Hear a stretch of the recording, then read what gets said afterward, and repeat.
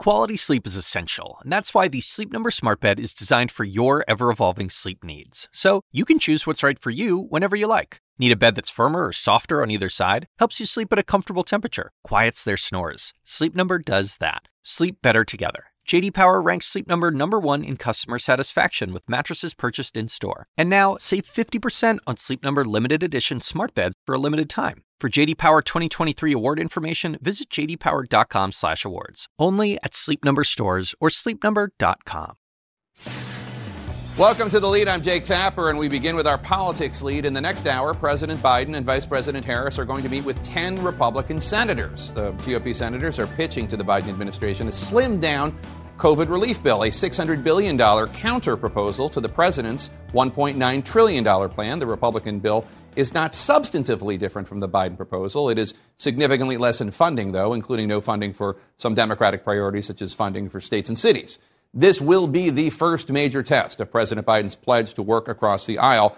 And a Biden administration source tells CNN that while the president is open to working with Republicans, $600 billion will not be enough to do the job with the nation in crisis. This challenge also comes as the Biden White House is facing blowback from Vice President Harris's interviews pushing urgent action on economic relief with West Virginia news media, a move seen as pressure on moderate West Virginia Democratic Senator Joe Manchin. Manchin was put off by the move, which to many political observers seemed rather ham-handed.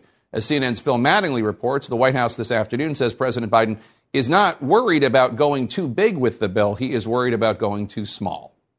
If you can't find bipartisanship on COVID-19, I don't know where you can find it. 1 hour from now, 10 Republican senators will put President Joe Biden's call for bipartisanship to the test.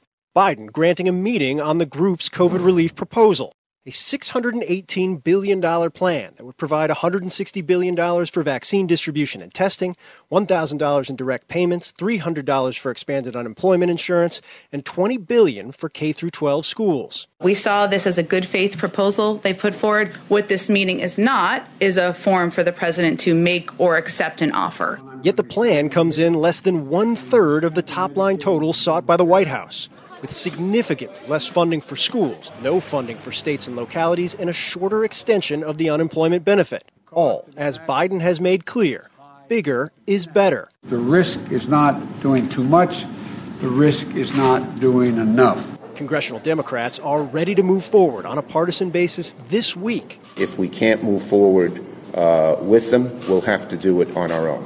But already scrambling to ensure a crucial vote in their one-vote Senate majority. We're going to try to find a bipartisan pathway forward. I think we need to, but we need to work together. Moderate Democrat Joe Manchin bristling over this. That the American people deserve their leaders to step up and stand up for them. And pushing back on a White House pressure strategy that has already fallen apart. That's not a way of working together. Which is why the White House today tried to quickly mend that fence and keep Manchin on their side. We've been in touch with Senator Manchin, as we have been for many weeks, and will continue to be moving forward. And, Jake, the necessity of keeping Senator Manchin in the fold will likely only be underscored by the meeting that's going to happen just behind me in about an hour. Republicans involved in their proposal make clear they want to go into this meeting and get a sense of where the president is and perhaps more importantly, where the president is willing to move. But, Jake, when you talk to White House advisors, they make very clear not only is $618 billion well below something they will be willing to deal on, they aren't willing to move much off their top line. They are willing to revise in some ways and in some places, but they have made very clear the scope of the crisis calls for them to go big, and they aren't moving off of that top line anytime soon, Jake. All right, Phil Mattingly at the White House. Thank you so much. Appreciate it. Joining us now, Republican Senator Joni Ernst of Iowa, who joins us here in studio. Thanks for being here, Senator. I want you to take a listen to the Republican governor of West Virginia, Jim Justice, on CNN today talking about the need for economic relief. Mm-hmm. But trying to be, per se, fiscally responsible at this point in time with what we've got going on in this country, if we actually throw away some money right now, so what? We have really got to move and get people taken care of and get people back on balance. The Republican governor in an area of the country not far from where you're from. What's your response? Well, we do have to be fiscally responsible, but also provide relief to those that need it the most. And that's why I am very glad that I have a number of colleagues that are stepping up. We have 10 that will be visiting with the president a little bit later today and presenting a plan for moving forward, additional vaccine relief, which is necessary, additional stimulus payments, an extension of UI insurance for those that are still unemployed across our states. So we are moving forward with that plan. It does include a plan that I've worked heavily on, which is childcare. And we know that to open up our economy, we need vaccines, but we also need to have daycare centers and other places for children to go safely so that moms and dads can get back to work. I think this is the responsible way of moving forward, and let's have those discussions. Let's do this in a bipartisan manner. The Republican proposal does not provide any money to state and local governments, a key must-have for Democrats who say these localities need funds to help distribute the vaccines, to increase testing, to reopen schools. Why not include some funding for states and cities? Well, this is a sticking point, and where we want to make sure that we are targeting the relief dollars towards COVID-19 and alleviating the issues with COVID-19. What we don't want to see is a bailout of bad behavior from previous years. Now, Iowa passed a status quo budget this last year. They're doing okay. What my Iowa taxpayers are saying is, we don't want to bail out the states that haven't managed their own budgets responsibly. If we can provide dollars and do it in a targeted way to provide PPE, additional vaccines and relief, we're happy to do that. We just don't want to bail out bad behavior. So here's the brass tacks part of this. Democrats control now the White House. They control the Senate. They control the House. Republicans are saying this needs to be bipartisan. We need to do this in a bipartisan way. But in recent years, Republicans, when they controlled everything, passed tax cuts without any Democratic support. They nearly repealed Obamacare without any Democratic support. John McCain prevented that from actually happening. So why is it such a horrible thing for Democrats to do what they want to do to help the country, if it's not bipartisan, just their own party, when Republicans did things pretty much on their own when it came to health care and tax cuts? Well, we see a lot of tit for tat, and you brought up some examples. Of course, Obamacare, the repeal of Obamacare, we have to remember Obamacare was passed with no Republicans. With the Tax Cuts and Jobs Act, we would have been very happy to have Democrats come forward and work with us on proposals that would work for their states and their constituents. But from day one, they said, we are not going to participate in this. As we look towards working on COVID-19, we have worked in a bipartisan manner. But here at the beginning of a new administration with a Democratic president, now we have Democrats in the Senate saying, we don't want to work with you, which is why I think it's so important that these 10 Senate Republicans have stepped forward. We've all been working together on the various pieces of this legislation. We want to work with Democrats, and I think it's important that we do that. The president promised bipartisanship in his inauguration speech. We really look forward to that, and we hope that he honors the promises that he's made to all of us. So you were one of the first Senate Republicans to acknowledge that Joe Biden won. Mm-hmm. You did so, I think, in December after the Electoral College met. Is that right? Yes, that's so.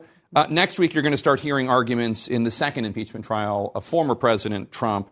I know you have questions about the constitutionality of a Senate conviction for somebody who's no longer president. But beyond that question, we've seen at least 150 arrests of various Trump supporters and far-right groups after attacking the Capitol, charged with sedition and other crimes. If not impeachment conviction, what accountability should there be for Donald Trump, considering that he incited them and spread this lie that enraged them until they attacked the Capitol? I mean, you must agree that he bears some responsibility. Well, and I have said that he does bear some responsibility by exhibiting poor leadership. And let me tell you, just on January 6th, as we were going through that, I was in the Senate chambers when rioters broke into the Capitol, and it was absolutely horrific. But I also place a lot of responsibility upon those that were rioting and assaulted our democracy by coming into the Capitol. There was fear amongst the members. There was fear amongst those that were on the floor during that time. There were two young pages, young women that were crying and shaking. I took them with me as we evacuated. It was horrific. But we do have those that are being arrested for coming into the Capitol illegally. The president showed poor leadership. We know that. And I will listen to those arguments. You're right. I do believe that this is unconstitutional at this point. We will listen to the arguments as they're presented. But as far as other courses of action, the president, former president, is now a private citizen. There are courses of action that could be taken against a private citizen. So legal, if somebody was going to prosecute him for that, that would be something you would have less of an issue with. That could be a course of action. My role will be part of this jury in an impeachment conviction trial. But again, issues of constitutionality, we'll listen to the arguments. But again, the president showed poor leadership, and I wish he would have said much sooner, please stand down, this needs to be peaceful. And it didn't happen. All right, Senator Ernst, thanks so much for being here. It's good to see you again, and hope to have you back to talk about issues a lot more in the coming years. Thank you, Jake. Only 6 states have given out 75% or more of the COVID vaccine doses that they have. Only 6. The others are falling far short. What's being done to get more shots into arms? That's next. Then, how Roger Stone and Bill Cosby now have an indirect connection to former President Trump's upcoming impeachment trial. Stay with us.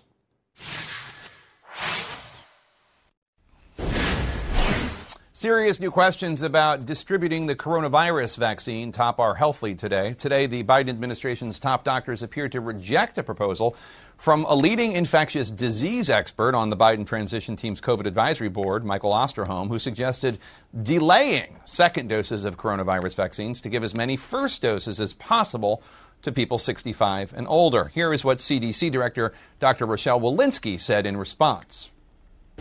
The clinical trials with the 2 vaccines that have been authorized now have a 2-dose, had 2 doses in the trials. We said we would follow the science in rolling out these vaccines, and that is our intent. The White House also announced a deal today to ramp up production of a fully at-home coronavirus test, as CNN's Nick Watt reports.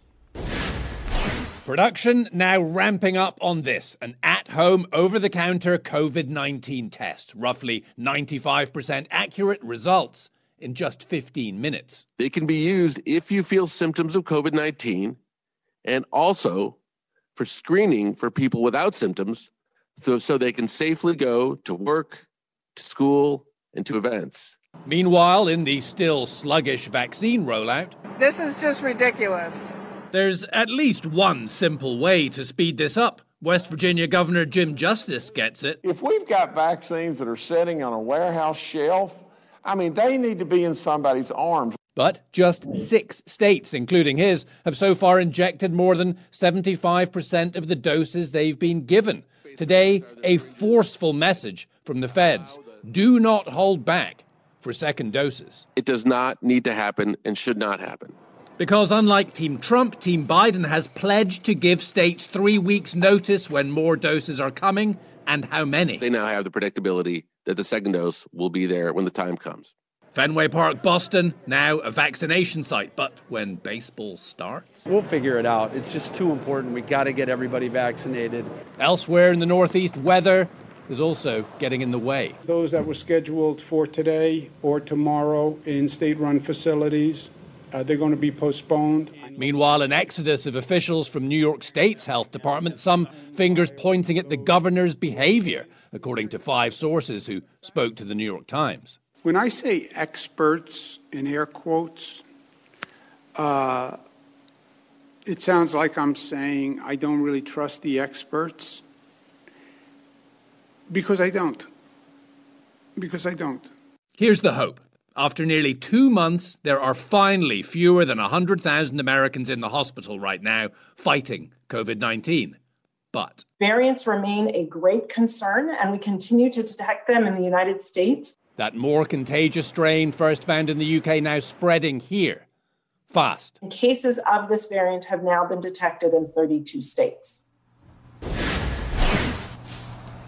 So, from midnight tonight, masks are going to be mandatory on all mass transit in this country, but still buoyed by those hopeful numbers, some places are rolling back restrictions. Outdoor dining's back, almost, here in Los Angeles, this place getting a delivery. And final note, some pushback from New York's health commissioner on that New York Times reporting on the governor, he says, sure, some people left the department during the pandemic, but others joined with the necessary talents to confront this new challenge. And he says, listen, the department performed well. Just look at the numbers. Jake. All right, Nick Watt, thanks so much. Joining us now, CNN Chief Medical Correspondent Dr. Sanjay Gupta. Sanjay, let's start with Michael Osterholm's proposal to delay second doses, give the second doses to as many people as possible so more people get a first dose. The CDC has said they're not going to do that. What do you think? Well, I think that the data sort of speaks for itself here a little bit, but there's a couple of caveats. Let me show you what I mean here. The reality is that there does seem to be some protection from the first dose. If we look at Moderna specifically, 1 dose versus 2 doses. With the first dose, you get about 80% or so protection. With the 2 doses, as we know, it goes to 94.5% protection. Now, we don't have as much data around that first dose because there's only a few weeks that they follow people in between the first and second doses. So how long does that protection last? We don't know. The CDC has already come out and said you can wait up to 42 days, 6 weeks before you get the second dose as it is. So there may be some merit to it. Also, let me just show you this from Pfizer quickly. Jake, we talked about this right when Pfizer got their emergency use authorization. But you'll see 2 lines on this graph. The blue line is just placebo. People who got placebo, cases went up. People continued to get symptomatic disease at the same rate. That red line, that flattening, that's after the first dose of the Pfizer vaccine. So you could see that first dose had a significant impact on overall people getting sick. How long does it last? Is there enough data? I don't know. But I think, if the numbers continue to take off, getting as many people protected may be the position that we have to sort of take. The Biden administration announced a deal to increase production of the Ellume, which is an at-home coronavirus test. You can swab your nose and then you get results delivered to your smartphone within 15 minutes. The company says the test is 95% sensitive at detecting COVID. How big of a difference do you think this could make? I've heard some people say, I don't need testing, I need the vaccine. But what's your response? I mean, I don't think it's either or. Both are helpful for certain. The thing about these antigen tests, Jake, and here's what I've sort of learned talking to lots of people over the past few months, is that the antigen tests are really good at answering the question that I think people really want answered, which is not necessarily, do I have presence of virus in my body? The question is, am I contagious, right? If you have symptoms, you should stay home. I think that even pre-COVID, that was always the right answer. So this is for people who don't have symptoms, and they just want to know, am I carrying virus unknowingly, and could I potentially spread it? And those tests are really good at being able to answer that question. So even as the vaccines roll out, I don't think the issue of testing goes away. It'll still be important. And Sanjay, you just heard Nick talk about that New York Times piece today about all the top health officials in New York who have resigned under Governor Cuomo. But take a listen to this quote from Governor Cuomo from Friday. When I say experts in air quotes, it sounds like I'm saying I don't really trust the experts. Because I don't. Sanjay, that seems like a wildly irresponsible thing for a leader to say during a pandemic. We need the public to believe the experts. Do you have any concerns? I'm really quite stunned that that's what he said, and I'm curious to talk to him and clarify that a bit. I mean, it is true that New York has had success. They had terrible numbers, in the spring of last year, but were able to bring those numbers under control. A lot of that was because of the experts and because of sort of carrying through on plans that sometimes are hard to sort of understand at the time, but, with time actually make more and more sense. I'm just, I think it's irresponsible. And I think the biggest question is there's enough people out there who are already hesitant. They don't believe the virus. They don't believe in getting a vaccine. They don't understand the value of testing. If you start to take away some of the credence of these experts, I think that's really, really harmful, especially now. All right, Dr. Sanjay Gupta, thanks so much. With just 1 week until former President Trump's impeachment trial, his defense team is undergoing some significant changes, and his defense strategy has some Republicans nervous. Stay with us.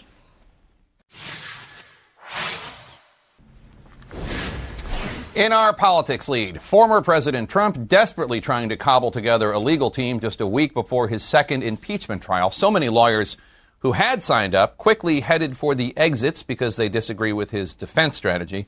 As CNN's chief domestic correspondent Jim Acosta now reports, Trump's legal hopes now appear to rest with a defense attorney who has ties to Jeffrey Epstein and the former prosecutor who once refused to bring a case against Bill Cosby. And if you don't fight like hell, you're not going to have a country anymore. With little more than 1 week before his second impeachment trial, this time for inciting the insurrection at the Capitol, former President Donald Trump is still working out the kinks on his defense team, bringing on 2 new attorneys, David Schoen and Bruce Castor, to replace the 5 lawyers who bailed on him last week. It's likely Trump has seen his new impeachment attorneys in action on television. This commutation is a great tribute to President Trump. Schoen defended longtime Trump advisor Roger Stone, whose sentence in the Russia investigation was commuted by the former president. In an interview published last year, Schoen said, "I represented all sorts of reputed mobster figures." Castor, a former prosecutor, made headlines for declining to charge actor Bill Cosby for sex crimes. Did I think he probably did something inappropriate? Yes. Did I think that I could prove it beyond a reasonable doubt based on available, credible, and admissible evidence? No, I didn't. Adding to the coming impeachment spectacle, Trump is expected to resurrect his big lie that the election was stolen from him. To me, that just says it's really important that as a country, we come face to face with the facts and the truth. Democrats will steer their case to Trump's role in the Capitol siege, noting even some of the rioters, like the so-called QAnon shaman, believe the former president is responsible. He regrets very, very much having not just been duped by the president, but by being in a position where he allowed that duping to put him in a position of making decisions that he should not have made. Another problem for Trump, his ties to GOP lawmakers who are still lying about the election, including Congresswoman Marjorie Taylor Greene, who tweeted over the weekend, "I had a great call with my all-time favorite POTUS, President Trump." Over at the White House, Press Secretary Jen Psaki said the new administration isn't paying much attention to the lingering Trump drama. We don't spend a lot of time talking about or thinking about President Trump here. Former President Trump, to be very clear, I can't say we miss him on Twitter. Now, a Trump advisor said more attorneys may be added to the former president's legal team in the coming days, and a GOP congressional source told me many Republicans are uneasy with Trump's apparent plan to peddle his election lies at his impeachment trial, quote, especially after January 6th. And a separate Trump advisor said the ex-president still, quote, wants the world to know the election was stolen from him, which is obviously false, Jake. And with Trump's impeachment trial set for next week in the Senate, the White House says it is reviewing whether to offer intelligence briefings to the ex-president, a courtesy extended to former commanders-in-chiefs in the past. The press secretary said today that's still under consideration. Jake. All right. Jim, thanks so much. You bet. Just minutes from now, President Biden is set to meet with Republican senators. But is this bipartisan outreach delaying the inevitable? Stay with us.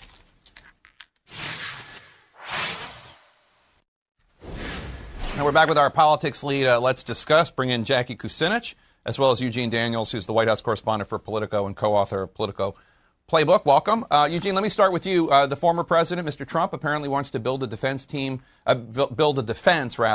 around the lie, the big lie that he actually won in a landslide. The election was stolen from him. What's the blowback going to be at the Senate? Yeah, I mean, the thing is, President Trump could have taken the W, right? Republicans are already ready to make this process argument to say that you can't impeach or convict someone who's no longer president, though he was impeached while he was president. And he doesn't want to do that. He is going to test their loyalty. He's going to test how far they will go to, like you said, spread lies, spread conspiracy theories about the election that are categorically untrue. And so he could have had his lawyers roll in, make that argument, keep it really simple, and then do whatever he's going to do next. So it's going to continue to, rip the party apart in the ways that we've already seen. And more importantly, it's going to be retribution. President Trump's going to use it as retribution for those who don't make that argument, who don't say that this talk about the election being stolen. So it's going to, the blowback in the Senate, we'll have to see. I think that one of the things that's going to end up happening is that we are not going to we're going to hear from people like Mitt Romney that this process argument is almost bunking, that it doesn't really matter. And that's going to, like I said, continue to rip the party apart. And President Trump seems focused only on himself here once again. Yeah, once again. Jackie, let's talk about the current president. In just a few minutes, President Biden is going to meet in the Oval Office with a group of Republican senators. discussing COVID relief. The White House keeps emphasizing the importance of this bill being big. $1.9 trillion is what they've proposed. The Republicans have it closer to $618 billion. What do you think ultimately is going to happen here? Is he going to go with big over bipartisan? Is there going to be any way to split the difference? It seems to be trending that way because of the way that the meeting has gone from being this important meeting to just, a conversation. And let's not forget where Biden is rooted, though. He's rooted in the Senate. He's rooted somewhere where he really wants to be able to make a deal. But that doesn't mean it's going to be a deal that he is able to make, frankly, because it's not really his decision what ends up moving through the House and the Senate. And Democrats seem very hell-bent on keeping their number, keeping their bill intact. No matter what the White House decides to say on this. But this is a big test for the Democratic majority and for the new president as to where they're going to draw the line with Republicans and, what if anything, they'll give them in return for perhaps some of this bipartisan outreach. And Eugene, President Biden has witnessed in his very long career a lot of, quote unquote, bipartisan attempts and that end up getting little to no Republican support. There's the Clinton budget deal, no Republican support, the 2009 Recovery Act, Obamacare. Do you think that this experience, Democrats really tried to have Obamacare be bipartisan, and ultimately it wasn't at all. Do you think that he's just jaded, I guess is one word, realistic might be another, to think like they're never going to vote for what I want anyway?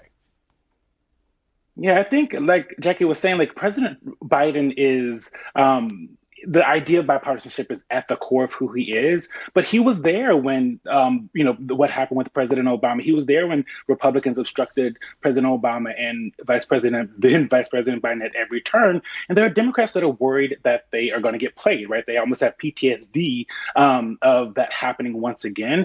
And I think something that's really interesting about this is there's almost no blowback for President Biden and for Democrats to kind of ram this through, right? The blowback of, using reconciliation, having Vice President Kamala Harris come and break that tie, the blowback is minimal because people want this, right? We saw the governor of West Virginia saying, kind of disagreeing with his own senator, saying, we want this money, we need this money, and if Democrats can go around saying, we're the party that gave you X amount of dollars in your pocket. We're the ones that gave state and local officials money, and the Republicans didn't. That's a compelling argument for them to make. All right, Eugene Daniels, Jackie Kucinich, thanks so much for joining us today. Appreciate it. Coming up, President Biden already facing roadblocks for an executive action he has not even taken yet. What is it?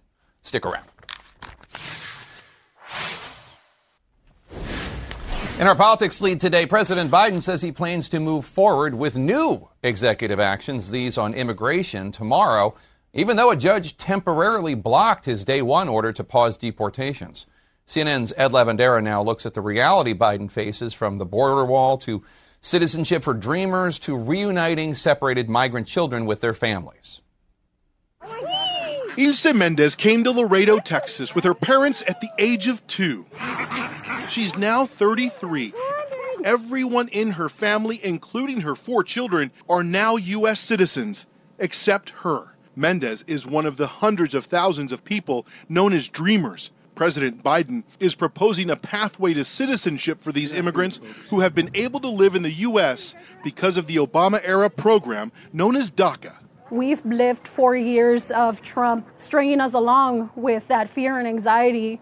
So I'm hopeful that something positive will come out of these different legislations or these executive actions that Biden has brought. The Trump administration rolled out 4 years of controversial programs that critics have often described as inhumane, but that many conservatives have celebrated. There are still 611 children separated from their parents as part of the Trump administration's zero-tolerance policy. The Biden administration is proposing a task force to reunify those families. I will accomplish what I said I would do. a much more humane policy based on family unification. On other issues, Biden will face legal challenges. The president issued a 100-day pause on deportations, but a federal judge has temporarily blocked that move. And there are still about 28,000 migrants sitting in Mexican border towns seeking asylum through the controversial Remain in Mexico policy. Advocates have pushed for these migrants to be allowed into the country while their cases are handled in immigration courts. Former acting director of Immigration and Customs Enforcement, Ronald Vitello, warns that Biden's immigration policies could create another surge of migrants at the southern border. My warning would be learn from the history that we already have. When you roll back those elements of what's in place now, then you're gonna encourage people. And then there is the issue of the border wall. How much do you enjoy this view? I'm gonna see it through bars. It's gonna be horrible. Last year, Joseph Hine was bracing for construction of the border wall across his ranch on the bank of the Rio Grande in Texas. We returned to see him after President Biden halted all construction. Along the road that they built, they've put these markers. But now, Hine feels like he's won the border wall fight, at least for 4 years anyway. The way I saw it was a hostile takeover of my property, and I was being treated like a second-class citizen. And they were fine and dandy with it. And Jake, President Biden is also saying that he is going to push for a pathway to citizenship for millions of undocumented immigrants already in the United States, and that would include an 8-year process of criminal background checks and ensuring that those immigrants are learning English. But as everyone fully well knows, they are walking through the immigration political minefield. Jake? All right, Lemondera, thank you so much. President Biden facing his first foreign policy test involving a military coup and a Nobel Peace Prize winner. Stay with us. In our World Lead today, President Biden threatening sanctions on Myanmar after a military coup took control of the government and detained its leader, Aung San Suu Kyi, who was overwhelmingly elected back in November. But the military is pushing forward bogus claims of fraud and biased campaigning. Let's bring in CNN's Ivan Watson. Ivan, as this coup heads into a second day, Myanmar's military is going to great lengths to cut off public access to the outside world. That's right. Telecommunications have been patchy. The country's TV stations were almost all cut off. The internet curtailed dramatically. Reports that even radio frequencies appeared to have been jammed. It was only a military-owned TV station that was allowed to broadcast, and that's where they announced a 1-year state of emergency and that the commander of the armed forces was now assuming leadership of the government as senior civilian officials had been rounded up before dawn by troops on Monday.